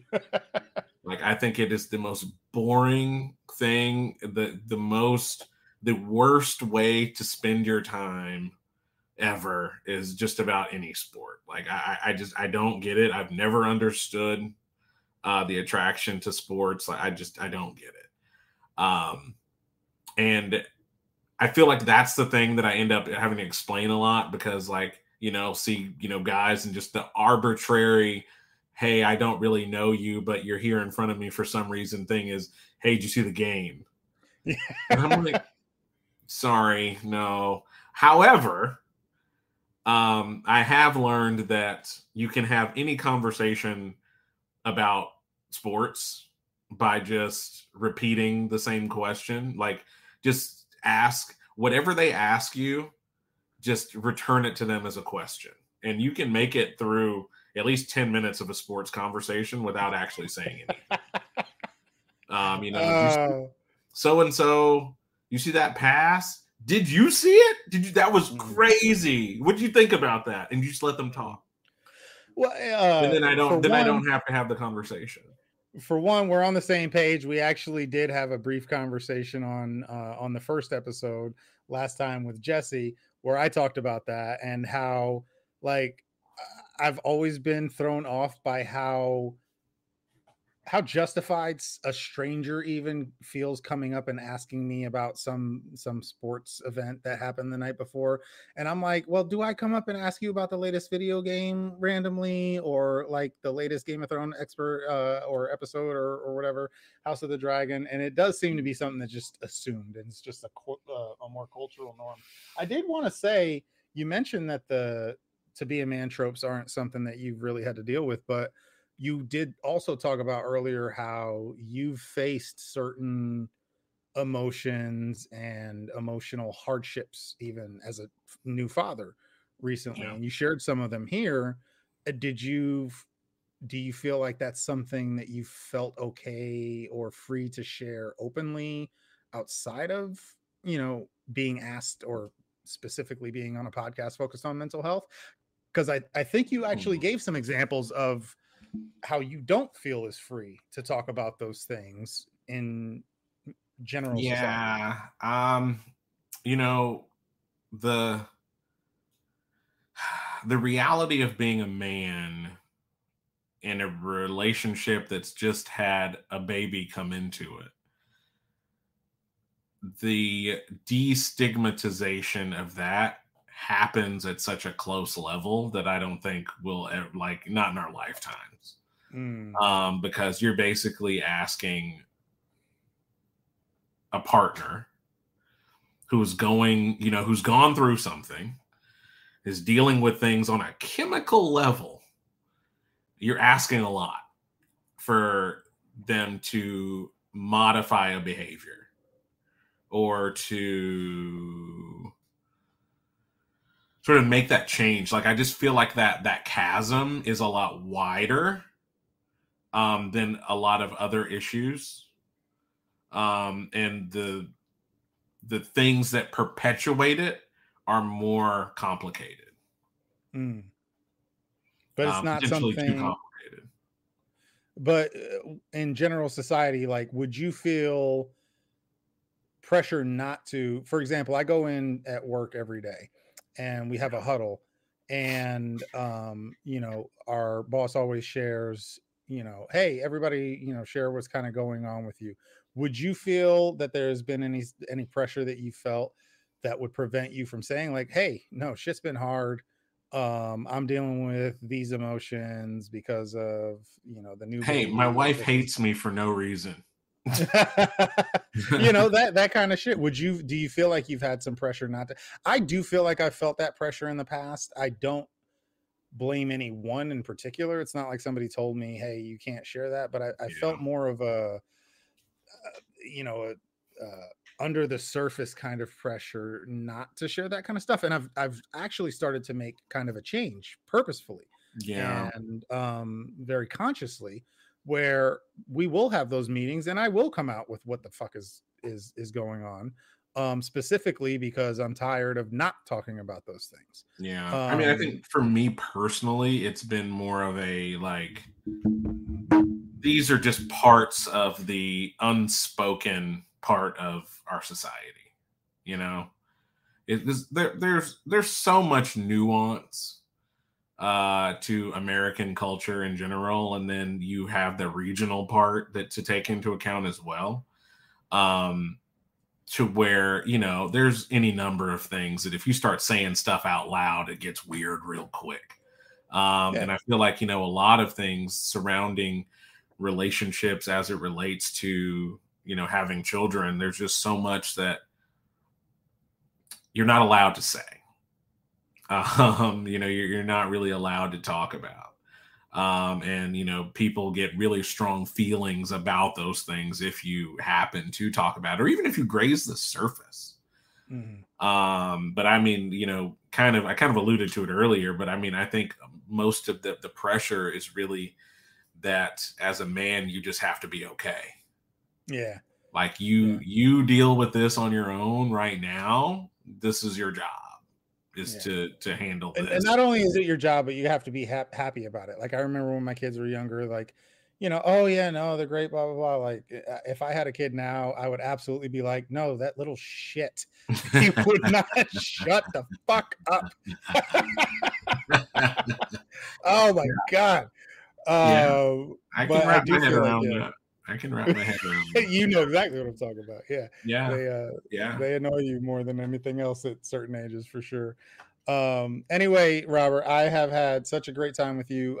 When it comes to that last question, Devlin, if you're out there, I do hope that we bring that topic back up if you end up joining us soon as a guest as well, because I would love to get his thoughts on it. He's a deep thinking, wonderful individual. Brian, thank you for joining. Jesse, hope to see you next time. Justin, I'm not sure where you went, but definitely hope to see you next time. And then for anybody out there who's stuck with us viewing, Levi, you especially, thank you for your comments and some of your questions and things. Hopefully we were able to answer, or at least include some of it. Robert, you have quite a few things going on. I will be scheduling that appointment with Sierra very soon, as I said, for advice on my future. But tell everybody about what you got going on. He's got, well, I'm going to go ahead and just throw part of it out there. You got an amazing YouTube channel. You had some great content recently. YouTube channel that no one watches. Oh, get at it, dude. If I could get even half of some of the numbers that you've been able to get, I would be happy. So but keep that in mind. I know you. If I'm gonna plug anything, it'll be that. I have a YouTube channel, food and travel vlogs. It's called That Guy You Met Today, and you can find that on YouTube. Just type in That Guy You Met Today. I think you can put it all together actually, and that'll make it easier to find. We recently went on a trip to the Philippines to kind of eat our way around that country, and those videos are going up once a week. I was trying to do Sunday afternoon, but it just at some point within a week they'll come out. Be careful making too much of a commitment. I want to definitely get down to a schedule, but just over the next couple of years, my plan is to travel Asia in particular, eating my way through a few different countries, and definitely welcome anybody to come along on that ride with me. One of the things that I do that's a bit different from a lot of other travel vloggers is that I really focus on what this kind of travel is like with a family. So My wife and my son are along for the ride, and for our trip to the Philippines before, at the time, he was 11 months old. So, yes, we took an 11-month-old to the other side of the planet, and guess what? It was fine. Yeah, I was gonna say like that's definitely unique when it comes to travel vloggers. I've seen quite a few, but I've never seen one with an 11-month-old going across the world. Yeah, if I So had a nickel for every person that was like, "You're doing what with a what?" and we did, and honestly, it wasn't that big a deal. It really yeah. wasn't. Well, I love it. You put a lot of quality into it, and I really Appreciate it. respect that, especially as somebody who doesn't put much quality into anything. I'm just like, yeah, I just like talking. That's it. What's wrong But with that? yeah, no, I loved having you on. I'm going to shoot you an invite, and I would love to have you on future episodes as well. I Yeah, honestly, please do. for as many years as we knew, I got some insights into a little bit about you on this conversation. So thank you again for joining. I will put a link to his channel in the YouTube description for this video if you happen to be watching on YouTube, if you happen to be watching at all. You can also in that description find a link to the men's mental health group, men's mental health support group that we had discussed quite a few times during this episode. I post polls there. It's not like designed around this channel or anything. It's more for men's mental health support in general, and then I just happen to also use it to get some content as far as things to talk about and topics. So if you are looking for a group of fellow men, it's a very supportive group. It's small. Try and keep it small and high quality. Feel free to check out the link and you can join. Other than that, thank you again, Robert, for joining me and everybody else who was on here. And you have a great night. All right, bud. All right, man. Always a pleasure.